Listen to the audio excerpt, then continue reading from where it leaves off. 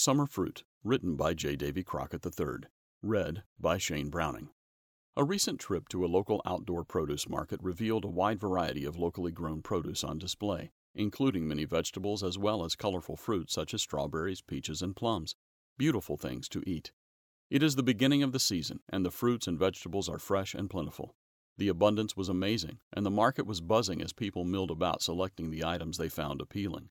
It was a happy scene, particularly when we realize that much of the world does not enjoy this abundance, and in many places the prices are so high that few people can afford the bounty even when it is available.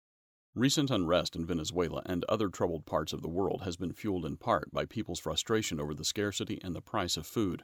Of course, these legitimate concerns of the masses are manipulated by those with political agendas to seek the overthrow of existing governments.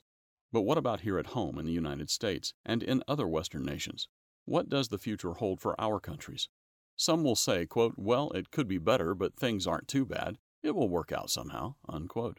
Others will react with bitter complaints about unemployment, high fuel prices, high taxes, and government regulations. Conspiracy theories abound, and the political rhetoric is already heating up as we approach the next presidential campaign season. All the while, moral degeneracy continues its downward slide. Many parts of the country are reeling from devastating disasters of unprecedented magnitude. People are stunned by the condition of our economy, our currency, our infrastructure, and our standing in the eyes of the world. It is a time of uncertainty for millions, but life goes on, and summer is here.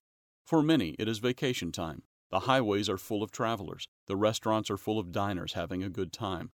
There is an air of eat, drink, and be merry, or no worries. Yet underneath it all, there is an uneasy feeling of what's next.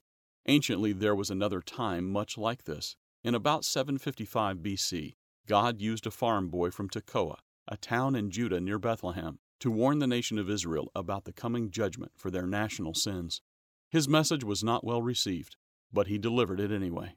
The book of the Bible that bears his name, Amos, wrote about the ancestors of many of the nations you find in your daily news today.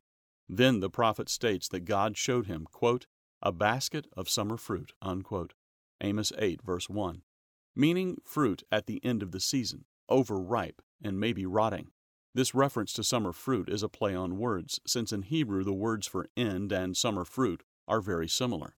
After showing Amos the rotting fruit, God told him, quote, the end has come upon my people Israel. I will not pass by them any more, unquote. The time for their judgment had come. God would no longer overlook or delay his punishment for their national sins. We should be sobered when we realize that Amos' prophecy is dual, which means that there will be an end-time fulfillment on the modern-day descendants of Israel. Today, the Western nations are like a basket of summer fruit.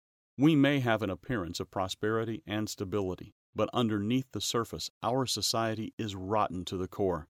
The evidence is all around us.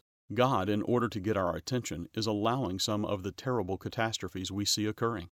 Without our repentance, the eventual collapse of our nation and the other English-speaking peoples of the world is inevitable. If you recognize the perilous condition of our nation and want to know more about what is coming, our booklet, The United States and Great Britain in Prophecy, will be of real value to you. Please read it online. Or order your own free printed copy today.